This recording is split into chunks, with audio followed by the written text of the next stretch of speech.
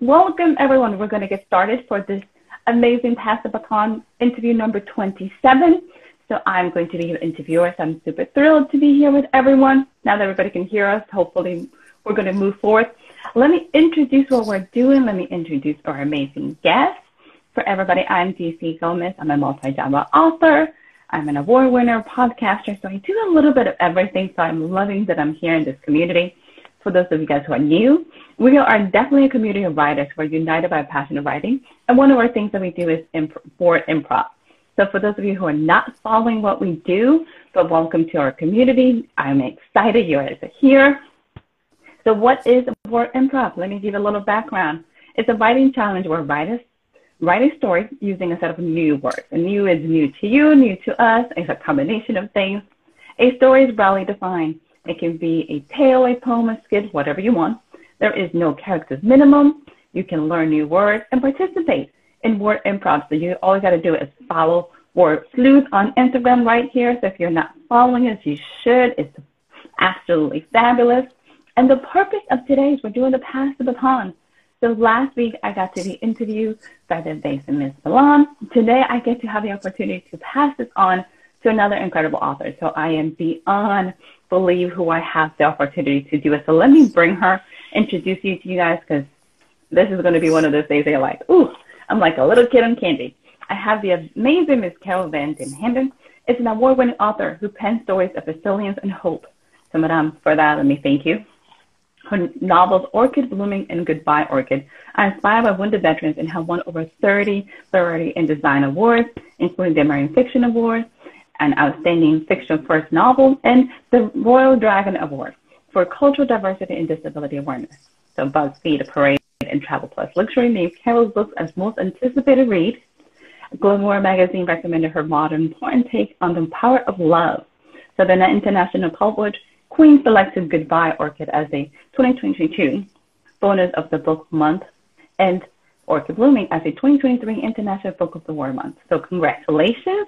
So what is Carol's mission, if you guys are wondering? So here's the most beautiful thing. It's unlocking optimism as a writer, speaker, strategy, board member of a climate reality, one speaker to her good fortune, her humorous hobby, and twins who prove that love really does conquer all. So madam, welcome. Glad to have you. Thanks for that warm welcome, DC. And I loved your interview as well last week. It is such a fun community. It's so full of just amazing love. So yes. So we're going to kick it off because you're going to be reading a word improv from another author. So we're going to start with that. So for our viewers who are wondering what is word improv, you're going to have an opportunity to share with them. So I'm going to turn it over to you so you can do the reading. Absolutely. And thanks so much for passing the baton. I am very happy to get the baton. And we're going to have to talk about candy since you talked about Candy Shop a moment ago, given the company where I work. So the reading I'm doing is from Mystic by Anurag. And I would say, please follow him on Instagram. Such an interesting person. He and I had a chance to do a Zoom, even though he's in Saudi Arabia, he's in Bahrain. And here I am in New Jersey in the US. We were able to meet each other despite the 8-hour time difference. And he gave me a little insight into this piece that I'm going to read. So let me read it and then I can share. I think there are, so as all of the Wordsleuth competitions happen, they have 6 different words that are usually fairly little known words, rare words that are put into this piece. Some of them are hard to pronounce. So I will go ahead and fess up right now that one of the words I do not know how to pronounce. It's something like pulchritudinous, something like that. It means something else. I'll just use the definition instead of the word itself because I cannot pronounce it when I read the piece. This is from number 34. In the town of old by the sea, there lived a woman proud and free. Her beauty was beyond compare, comely with golden hair. She was a harbinger of change, a leader, strong and not estranged. She ruled her people with an iron hand. Domineering, she commanded the land. But her heart was filled with a deep cathaxis, a longing for love that left her perplexed.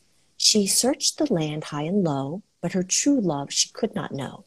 One day, while swimmingly she roamed, she met a man who made her heart moan.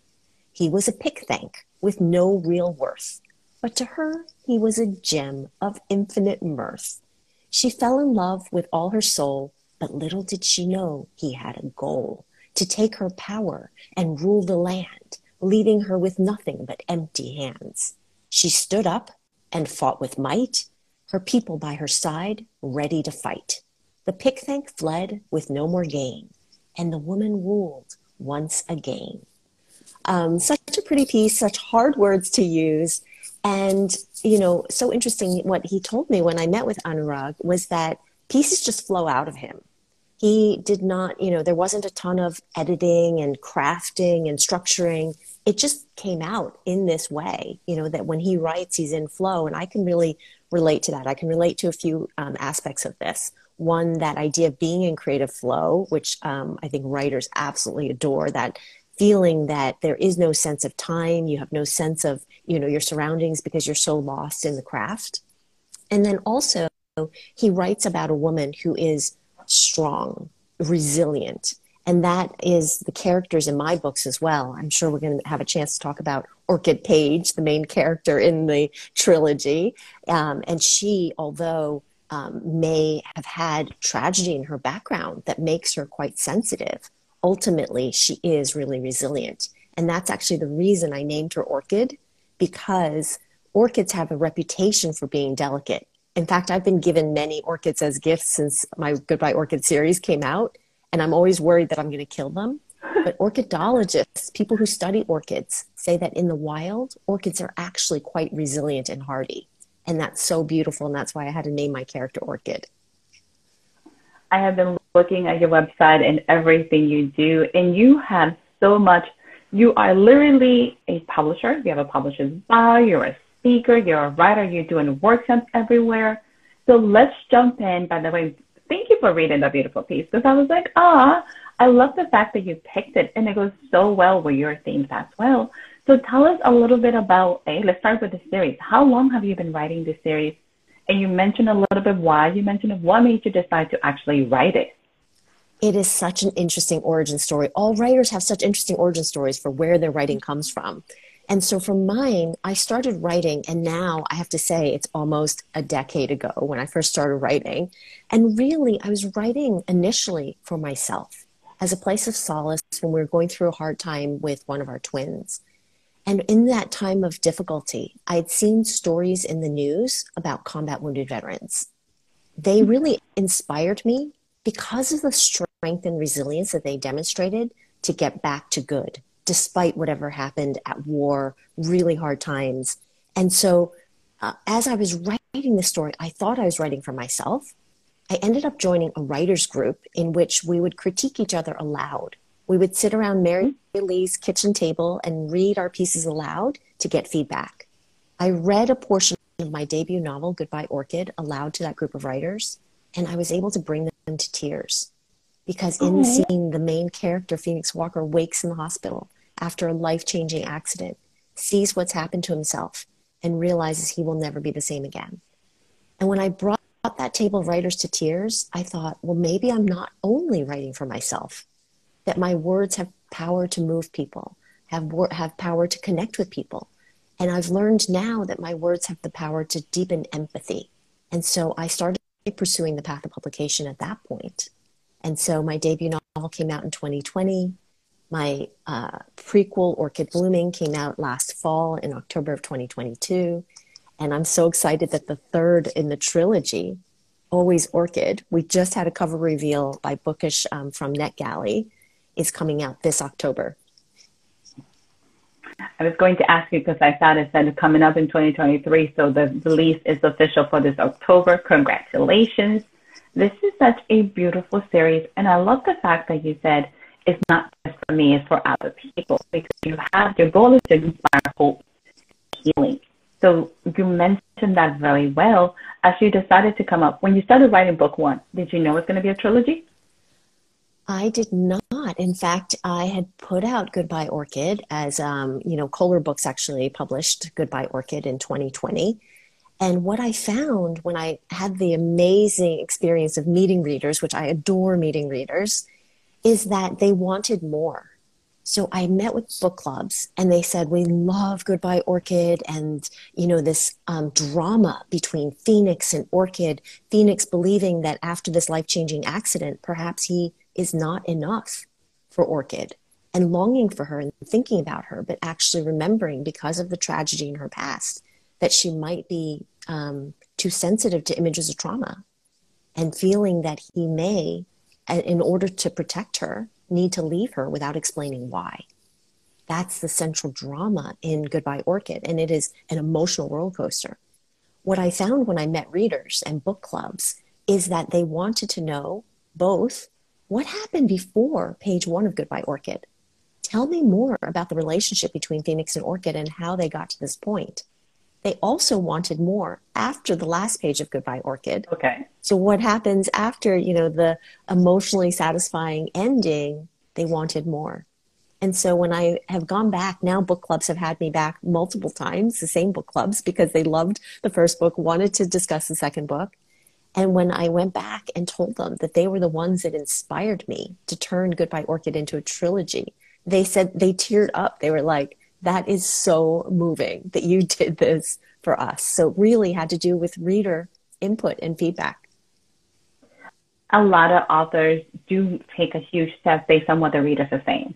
So the fact that you went back and said, I can fill in this blank, I can give you that, is such a beautiful thing for your readers. And the fact that they recognize this is blowing, and it's just amazing. So you're doing book clubs. What do you do when you go present to a book club? Because a lot of authors don't have that opportunity, especially during the shutdown. But what is some of those tips you can give them when you go talk to a book club? It is so fun to talk to book clubs because they're really interested in authors and the behind the scenes author life. So one, I can definitely share that the inspiration from combat wounded veterans, and readers do relate to that. There are readers who have military veterans in their families and really are happy that the Goodbye Orchid series is able to raise money for military veterans through USA Cares. So they really want to hear about the inspiration. They want to hear about the behind the scenes, the writing process, the writing life. A lot of times I get the question, how do I do it all, given that I have a full-time job and the twins and the writing and publishing and speaking. And so I love to talk about that. All of that's really fun. And I have to say, each book club brings their own personality to the experience itself. Book clubs are incredibly warm, welcoming places. These are people who get together, however often, usually it's every month, and they're discussing some really meaty topics because, the themes that come up in our books, including Goodbye Orchid, including your work, these are really meaningful themes, and they become discussion worthy. And it is a way for people to process what's happening in their lives. And I think that's so beautiful, that connection between authors and readers, to be able to do that and to do it live in a book club setting is amazing. In fact, it's great that you're asking me about book clubs because recently I had the great pleasure to meet with the literary libationists in a wine library in which they had come up with a full cocktail menu that was named after each of the main characters in the book and a reason for the cocktails or cocktails that were mentioned in the books. As well, they bought an entire bottle of Chinese baijiu, which shows up in the Goodbye Orchid series. And we all toasted with this Chinese fire water, just like Phoenix and Orchid did in the series. They had custom discussion questions. Even though the back of my books have discussion questions in them for book clubs, they came up with their own discussion questions. It was such a fun evening. And then at the end, they gifted me this scarf that I'm wearing has orchids on it.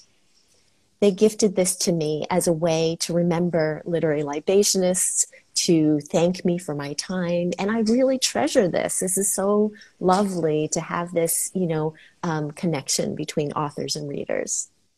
Okay, that is just beautiful in so many different ways. And it's such a passion. And the fact that they wanted to bring your books to life, that they did it in such a way that is, we're going to tactile, we're going to create it, and it's all inspired by your books. So congratulations. That's a beautiful experience. I have the same question. How do you do it all? Because let's talk a little bit about you as the founder and president of Zine Press. What is this, and when do you find the time to do it all? So I'm all about your readers. I'm like, do tell us, how did you manage that? And we could ask you the same question, DC, because you have a very impressive bio and you do a lot too. And you've described your time as working multiple full-time jobs, which is how I feel as well. So I can relate to that part. I can relate. Yeah. So a Zine Press, I'm very proud to have founded a publishing company that is registered as a B Corp. a benefits corporation. A lot of people don't know that benefits corporation is an option when it comes to businesses. I just spoke at IBPA, Independent Book Publishing Conference, book convention. Actually, they have their Publisher University conference they had it in San Diego. I spoke about the option to create a B Corp because I want more people to know that there's this option between a nonprofit and a for-profit, because a B Corp is a for-profit that has environmental and social justice goals built right into its mission. So Azine Press is registered as a B Corp. My mission statement absolutely has environmental social justice goals built right into it, which is consistent with my overall goal to inspire hope and empathy for people and planet. And so it was really important for me to create it as a B Corp. Right now, that publishing company is publishing my Goodbye Orchid trilogy and other works to come. As I get up to speed and learn, then I'll be able to help other authors along this journey too.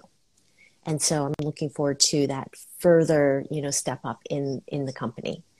I think that was part one of your question. I might have lost part two. Oh, how do I do it all? The juggling. Yes. So there's two. Yeah. So that was the Azine Press. I often say there's two answers to how to do it all. I mean, one, I find the clearer I am about my purpose, about my why, the more passion and energy I have to do the things I love. So I absolutely love my corporate day job in which which I've worked as a marketer, as a strategist. I currently govern our digital transformation. Really interesting, intellectually challenging. I work for a purpose-driven company whom I adore and actually happens to be in the confectionery category. One of the categories is confectionery. So when you said candy shop, I had a smile inside. I also adore my writing and publishing and public speaking. And so I find passion and I find energy to do that because it is so clear to me as a way to deliver my why. And likewise, that's why I love serving on boards of trustees and I'm actually seeking my next board role, is because I think that's a meaningful way to give back to the world. In fact, it's probably a reason I really love being able to read somebody else's piece to kick off this interview, because it's a way to pay it forward, to shine a light on other people's amazing work. And so, in terms of how to do it all, I think it is finding where you have your passion. And then the second answer I would give is I did dedicate my debut novel to my husband because he really helps me. He makes sure the household runs so that I can be the best person I can be. And that support is just invaluable. And I'm so thankful to him for that. All right, Ms. Carol, all of that is beautiful. And I'm like, I don't know how we unpack it in this short amount of time that we have. But you're doing everything that is very purpose-driven. And sometimes I think we get so busy trying to do all the small things of the business. Are we publishing the book? Are we promoting the book? Are we doing all these things? That the purpose tends to get lost. But you're very clear. You know your why. And it seems very much like if everything doesn't fit within that why, you're not doing it. Is that right? I do say no to things because I have to be able to stay clear on my why and to really I prioritize.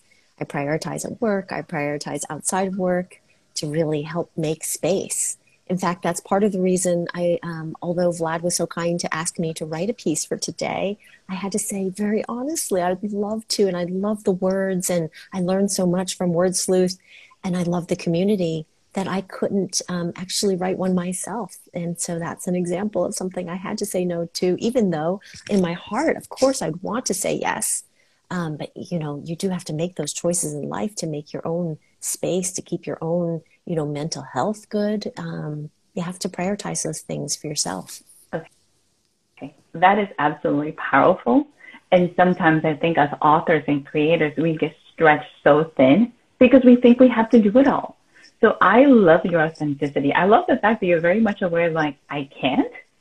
And some things, even if they're amazingly powerful, I just can't do them. So that is amazing. I'm like, that's a huge, amazing advice for anybody who's watching.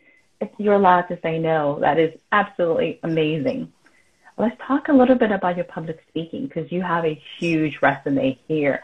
When did you start doing this? Yeah, there's such a good story. I love that question because there's such a fun story behind why I started public speaking. When I joined the writers community, I showed up for one of these writing meetings. We were actually at that point, this is pre-COVID. So we were meeting in person in a, ballroom in a hotel, and we would introduce ourselves. So the first meeting I show up, I stand up and I introduce myself. I said, I'm a marketer at Mars Incorporated and I write contemporary fiction. And I actually heard like an audible gasp arise from the audience when I introduced myself. And initially, I thought to myself, ooh, this audience resonates with Mars. They must like chocolate. These are my people. And there is truth to that. But what I realized later, actually that very same day when we had lunch together, is that what they really were interested in was that marketing background. And they wanted to know how, could they improve their own marketing? Because so much is on the author's shoulders to market their books themselves. Uh-huh. And so I was called, I say that I was called to speaking because the writers I was meeting, they were asking me to speak and share my expertise, share my knowledge.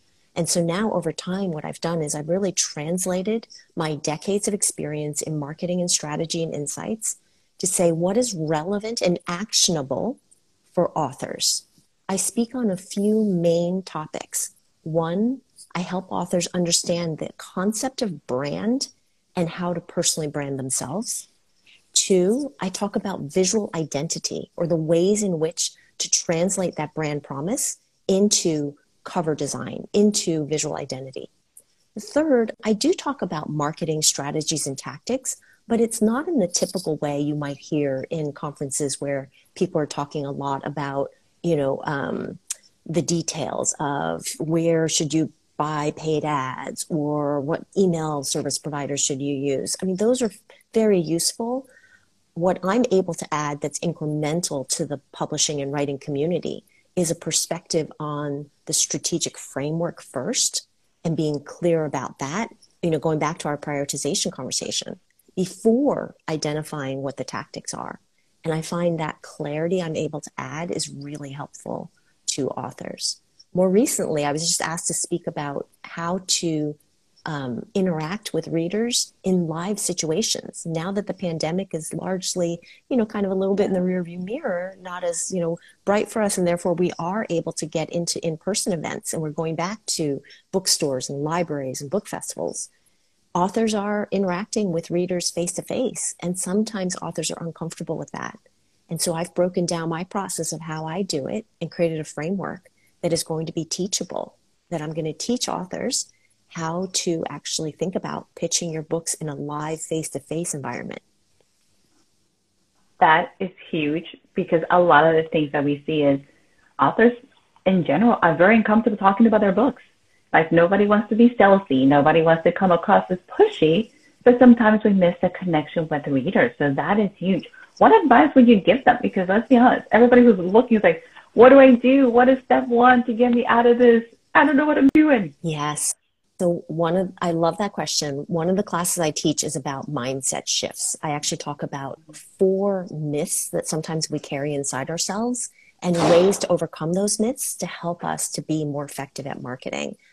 I'd say, and I'm going to share one tip right now, but first let me just back up for a moment to say that marketing, although it might seem like people think of it as a dirty word, they feel like, oh, it's kind of icky, it's self-promotion, it's, I don't feel good, it's cringy, or as my teens would say, it's so cringe, mom.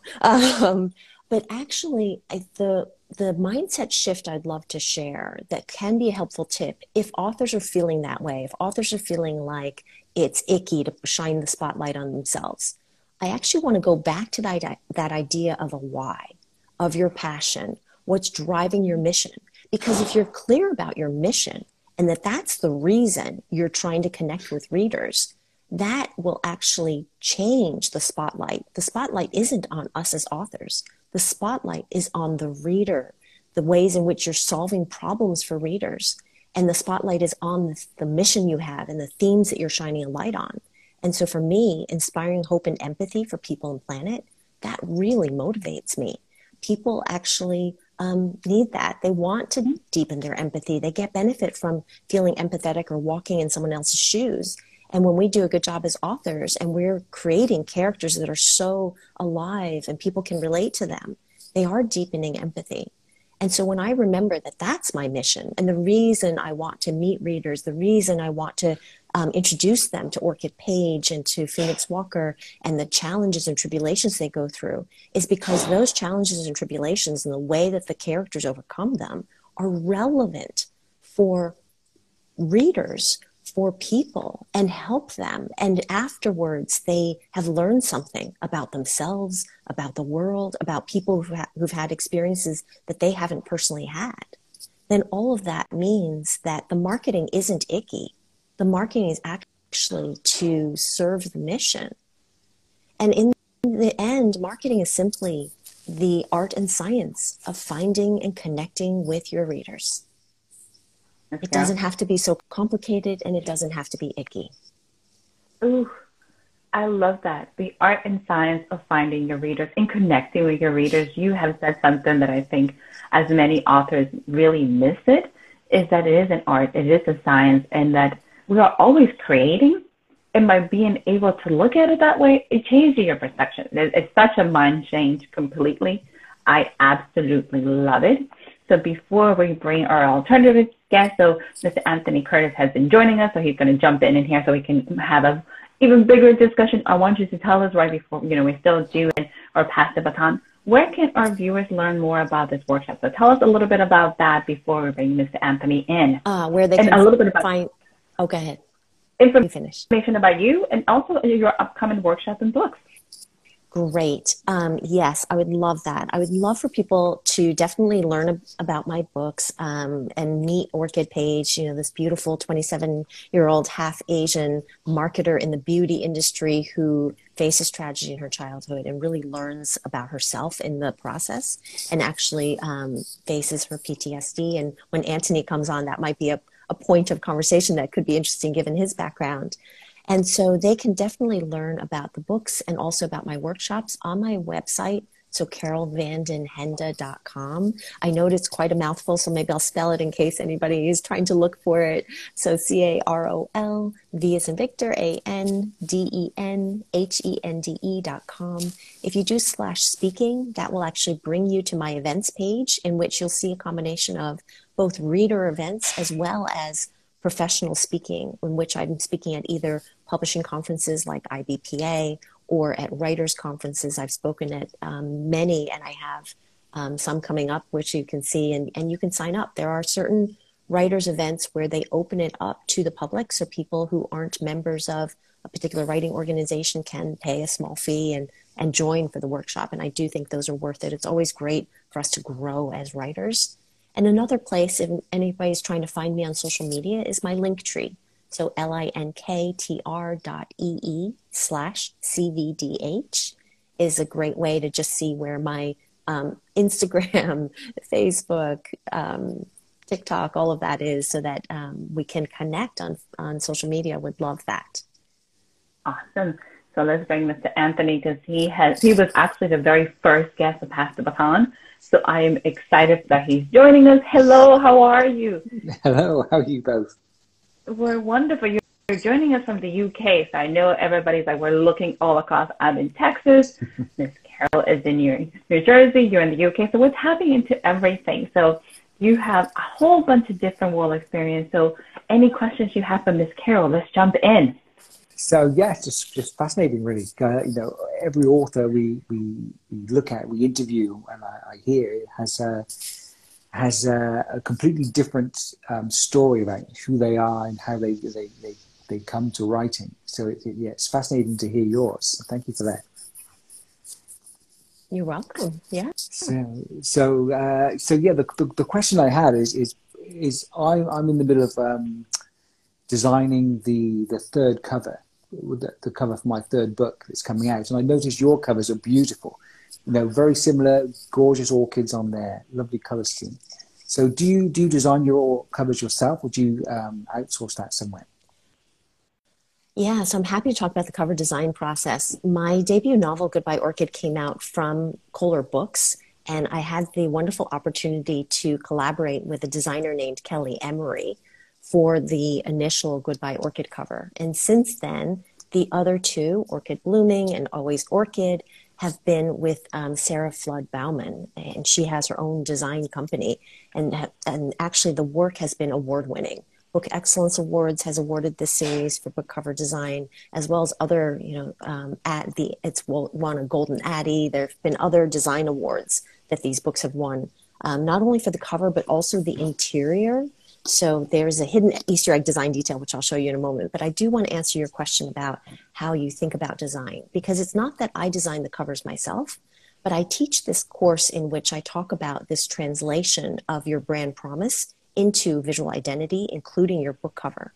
And I talk about the importance of really respecting the designers and the expertise that they bring and being able to inspire them through a brief and through a collaborative process, instead of thinking about it as transactional. Sometimes I hear writers saying, who can tell me who's a good designer or a bad designer? It doesn't actually always come down to good or bad. It's actually how well you have to take some responsibility as an author. How well can you brief and inspire your designer? You can have the same designer produce work that's not so great and work that is stellar. And that comes down to how well you as an author or your publisher can really inspire them.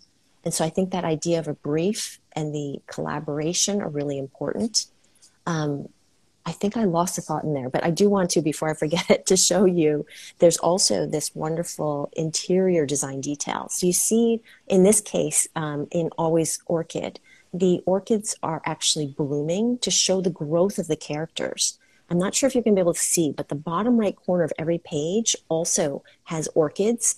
And when you flip through the pages, the orchids are going to appear to blossom until you get to the depths of the story.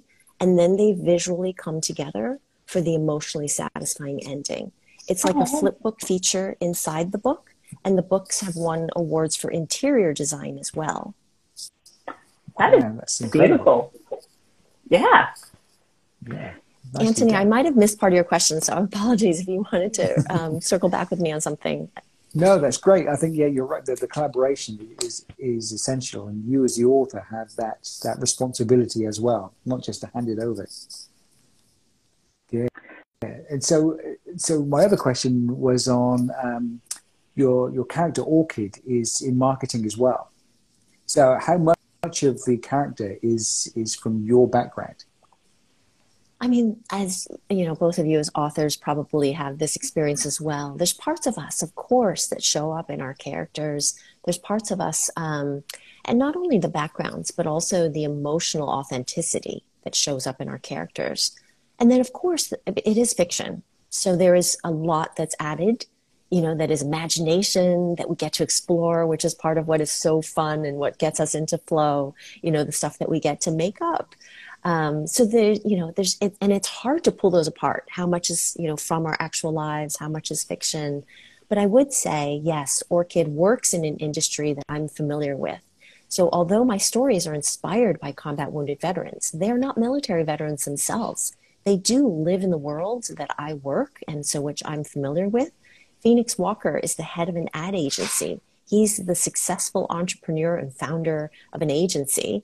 And I love working with agencies. In my marketing days, I've loved working with packaging, promotions, advertising, naming, all kinds of agencies. And absolutely, Orchid works as a marketer in the beauty industry. And that is something, I understand that world. And in fact, the two of them, when they meet, it is a work relationship. And they do work on a brief together. We just talked about briefing design agencies or designers. And so the two of them do work on a brief together. And Orchid has promised herself that she is going to keep this relationship work, except the chemistry makes it really hard to do so. So that's what happens in the prequel, in the first in the series, in Orchid Blooming. In fact, what she's most motivated by is because she did lose her parents at a young age, she's half Asian. Now what she wants as an adult more than anything is to win a work trip to China to feel closer to the memory of her mother. And except that trip is really competitive. And her boss says she needs more advertising experience to try to have a chance to win the trip. And so when she meets Phoenix, the head of the ad agency, she's a smart cookie. She convinces him to mentor her under the condition that their relationship is work, only work. And you can just imagine what might ensue. Yes. Yes. Do you think the writing of Orchid Blooming would have been different if it was the first in the series that you wrote rather than the second one, but a prequel? I actually had a lot of Orchid Blooming already, either in my mind or actually on paper when Goodbye Orchid had come out, because that backstory had to be clear to me as an author. And so I think most of it would have been the same. Although when I wrote Orchid Blooming, secrets came out that even I didn't know as an author that the characters told me once I started putting them on page.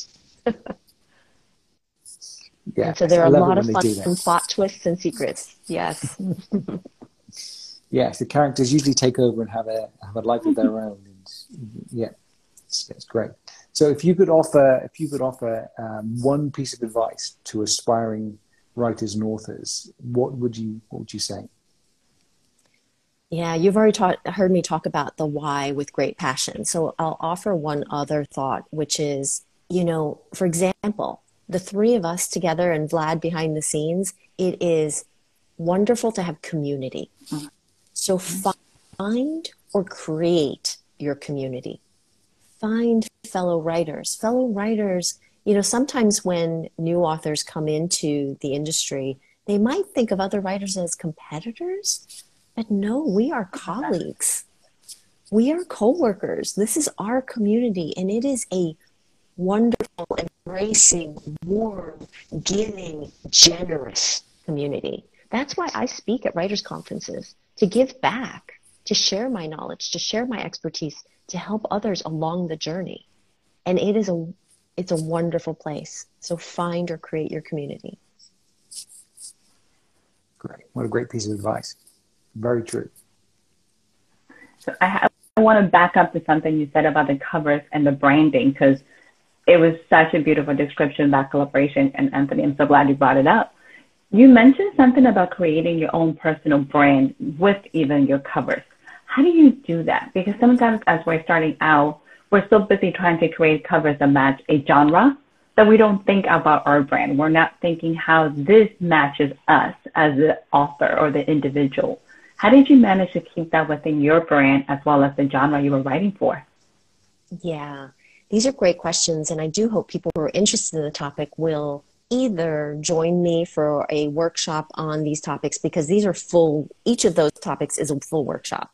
So the idea of personal brand is a full workshop in which I distill down the definition of the word brand, because sometimes that causes confusion. People conflate the idea of brand with design or brand and branding. But brand most simply is defined as a promise. Your promise to readers, and it could be even your promise to publishing professionals that you're working with.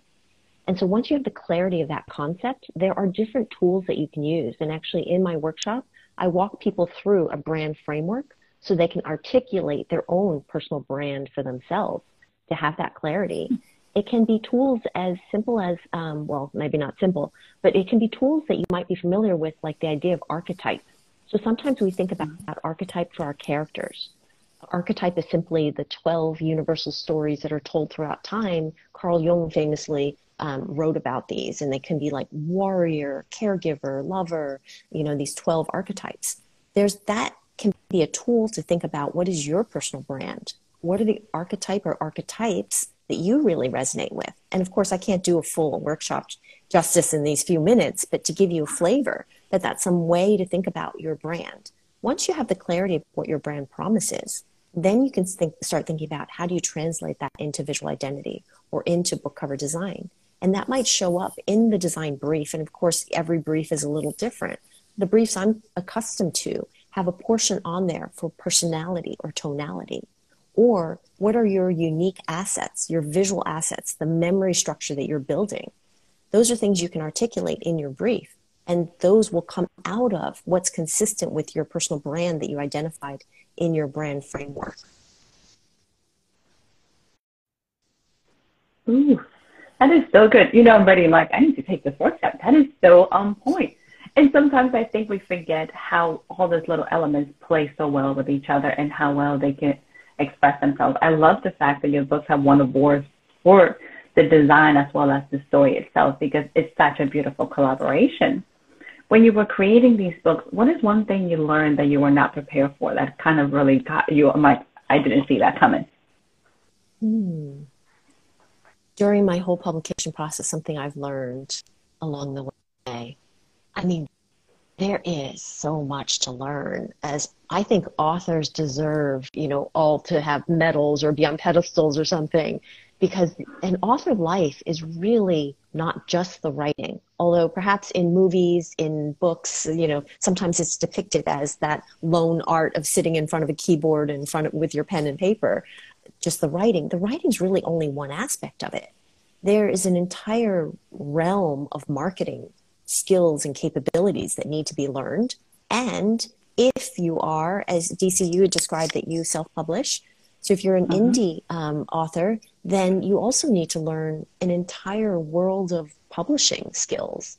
How do you go about formatting, hiring, developmental editors, copy line editors? Where do you find beta readers, proofreaders, all of that? There's, so much along the actual publication process, so much along that marketing, art, and science of finding and connecting with the readers process, and then the writing itself. So I would just say, perhaps, to answer the question of what surprised me, is the volume of, what is expected and required to be a successful author. In fact, authors are entrepreneurs and business people, and that's why, I speak at conferences to help authors along that journey, because they might not, when they initially come for the love of the written word, the love of literature. They might not realize that it comes with all of this other stuff too. That is such a good point. And Anthony, you can jump in. I think the biggest surprise to me was to see myself as a business owner. I'm like, wait, I'm running a business? I thought I was just writing a book. Like, what happened? Anthony, did you feel that way when you started? Yes, absolutely. I kind of went the same route as you, in that I started my own publishing company in order to have full control of my writing and the design and every aspect of it. And when you do that, you have no choice really but to throw yourself into every aspect, marketing and everything else besides. So yeah, it's a steep learning curve, but one that's so worth it.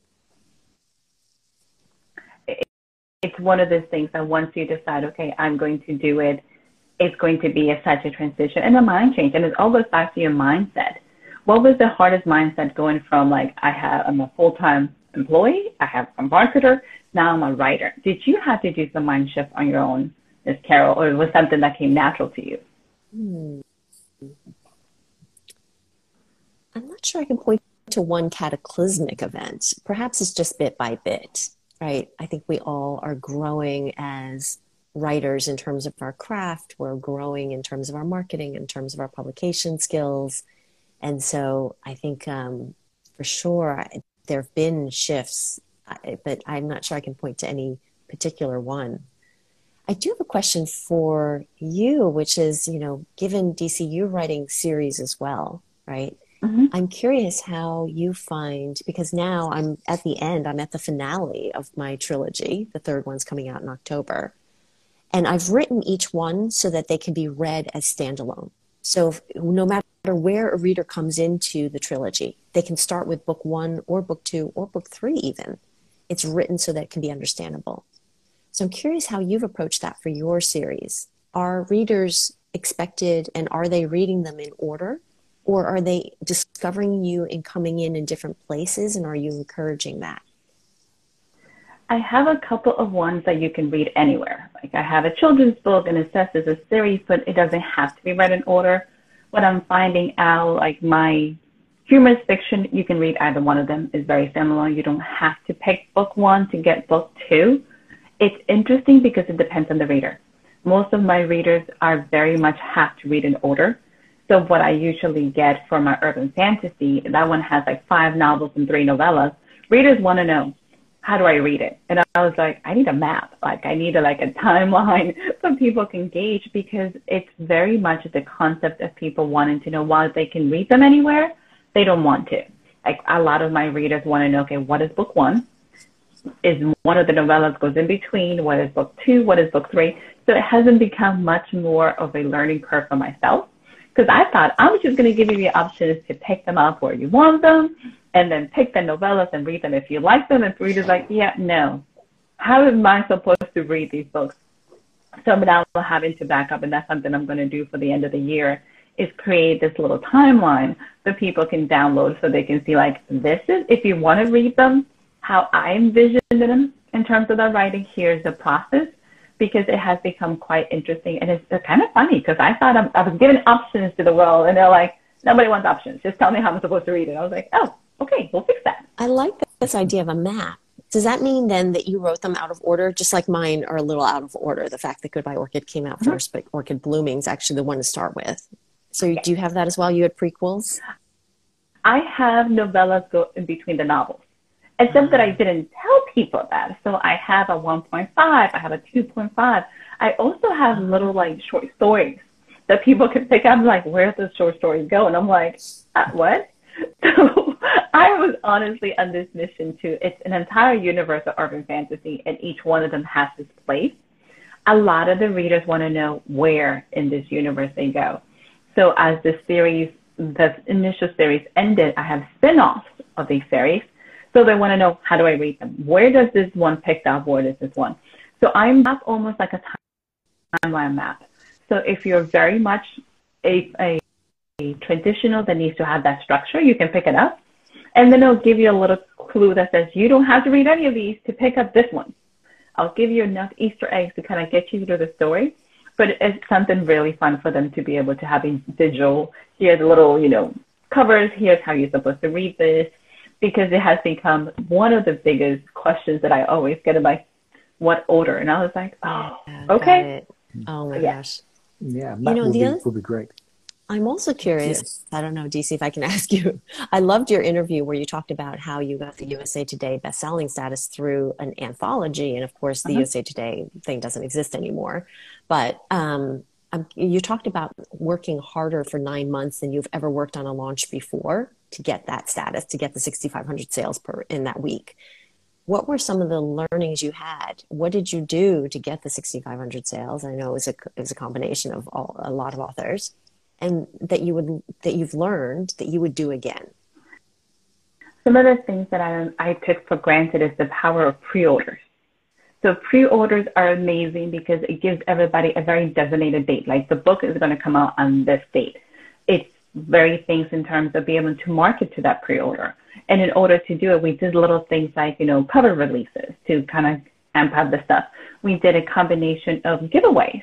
So to incentivize people to get the pre-order. Because one of the things that happens is that those pre-orders count towards release week. So the New York Times bestseller is still out there. So people who are looking for that is one of those amazing things in order to be able to build that, hype, build the word of mouth, get people to promote it. Some of the things that we did that are no longer working, we did tons of Facebook posts. Well, Facebook now is a pay-to-play. So things that were working then don't work now. But you can still do it with TikTok. You can still build this entire word of mouth. You can get tons of book talkers to start talking about it. But having a date that it was going to be released and knowing that the date needs to be on a Tuesday. So that way we had Horrible Master Plan. Half our pre-orders got lost on Amazon. So, we worked for 9 months to build this, and then Amazon's like, oh, they're gone. So that last 6 days, it was almost like rebuilding everything, because things that we don't take for granted is, you're going to pre-order a book a year in advance. If your credit card doesn't work, that pre-order is gone. So if for whatever reason something changes in the algorithm, some things that a lot of my author indie friends says, Amazon sometimes gives preference to traditional, so your orders might disappear. But it became very much like the last week was crunch week to a whole new degree. But it gave me an appreciation of being really careful at planning, being able to promote every week, because I'm the person, I don't know if you guys can tell me you're the same. Like, I have a book that's coming out. I'm going to talk about it, and then I feel like I'm bothering people. So I talk about it a couple of times, and then I'm kind of let it go. So this forced me to realize, and even being on TikTok, that in order for this to get through, people have to find your book when they're in the right mood. Mm-hmm. So the 7 times doesn't count if it's not 7 times in the right mood. Yeah. So I have to kind of get over the fact that I was talking about a book. I'm like, I felt like I was spamming people. They're like, they're not going to remember unless you tell them. Yeah. And things that we did as important is telling people the why this was important to me. Mm-hmm. Why did I want you to pre-order this book? Why did I want you to help me? What this meant for me. I was like, it was a lot of my personal story why this was important in order to get it. So it changed the way I thought marketing and changed the way how I pushed things. And then it got me over the fact that I'm like, you're going to have to talk about it because nobody knows. So what are you going to do? I love that. And I can really resonate with this idea of why a book is personally important to you. You know, for me, because my main character is multicultural, she's half Asian, just like my twins are. There's such a personal connection. The fact that the books shine a light on disability awareness when I have a special needs guy in my house, you know, like it is very personal, you know, kind of going back to Anthony's question of how much of yourself is in your characters. It is us putting our hearts on the page. It's us putting our own personal vulnerabilities and experiences on the page. And that's when readers resonate. They can feel when it's real. One of the things that I learned, and I'm doing it recently because I think it's hard for us as authors reading our own words. A lot of my friends have said, okay, you need to start reading your books. And I'm like, why? They're like, yes. So this is like the second week that I've been doing it, but it changes the way people see our works. Like people want to hear our words and the emphasis we put and the passion we bring and the behind the scenes. It's like going to those book clubs. So that really changed. So I love the fact that you're tying all these pieces together. The funny thing is readers want to know that. And when you do a book reading, they get an opportunity to hear it and feel it. And I'm like, oh, no, I have to do this in public. Okay, let's do this. I know it's a lot, but it's amazing. Yeah, I did one on TikTok recently, reading the opening lines of Always Orchid, because no one can even, you know, I know, Anthony, you put your first chapter online of your upcoming release, but no one is actually able to read the first chapter of Always Orchid yet. So I did read a little bit of the opening. What was the reaction? Because that's usually very changing. Yeah. I mean, I can't control the algorithm, right? But what I found, what was interesting was my own experience of putting it out there. And now here it is. This is my 3rd novel being released. And yet there still was that little bit of nervousness, like putting yourself out there, putting a new work out there, not sure how it's going to be received. And of course, Orchid Blooming, Goodbye Orchid, I'm like, I get these amazing, heartwarming emails from people saying that they loved it. They stayed up in the middle of the night. They couldn't go to bed until they found out what happened. You know, those are amazing. And so I think that will be the case for Always Orchid as well, but you never know 100% until it's out there. What does give me some, you know, and you may have this experience too, Anthony and DC, is what gives me some of that confidence is awards, you know, when book awards recognize the work, and then beta readers loving it. I've had proofreaders say, oh my gosh, I almost forgot to proofread because I was so lost in the story. So I'm like, all right, good signs. And in fact, I feel like each of my books are so, you know, get stronger and deeper emotionally. And I can't wait for people to, you know, see Phoenix and Orchid and Always Orchid. It is a beautiful story that travels from the US to overseas and back, and really puts the characters through a lot, but also has such a heartwarming, emotionally satisfying ending. Oh, that is beautiful. Anthony, anything you want to add to that? Because I'm like, aw. No, that's great. No, it's lots of great pieces of advice, lots of kind of inspiration and insights into how you do it and what you do. And yeah, I can't wait for the new one to come out. Yeah, please check it out. And, you know, if anybody needs that map like DC was talking about, definitely start with Orchid Blooming. You'll meet Orchid there. Go to Goodbye Orchid, in which you'll really hear Phoenix's story. And then I cannot wait for October for everyone to see Always Orchid. Oh, I love it. We're coming up to our hour. This has been amazing. And I can chit chat with you guys forever, but I know everybody has amazing things. So Ms. Carol, we'll start with you. Do you have any closing remarks? And once again, where can they find your works?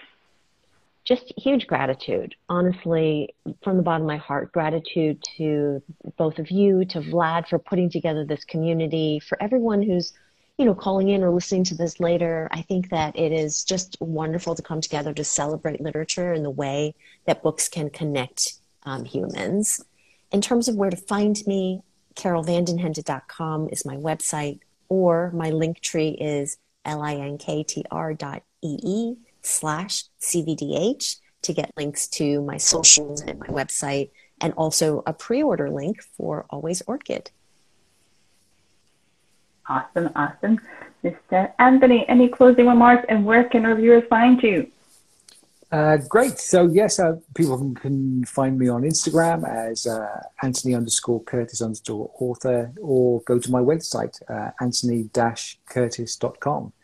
There you can read the opening chapters to my novels and sign up for newsletters for the new one that's coming out in just over a month's time.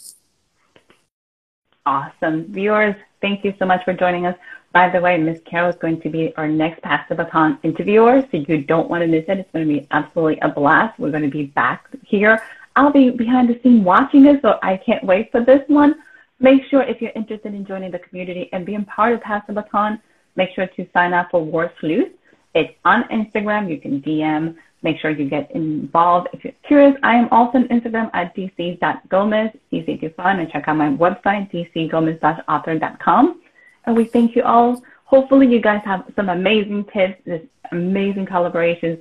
Ms. Carol, Mr. Anthony, thank you so much. You guys have an amazing day. And we'll see you again in the next Pass-the-Baton. Thank you. Bye. Happy weekend. Bye. Bye.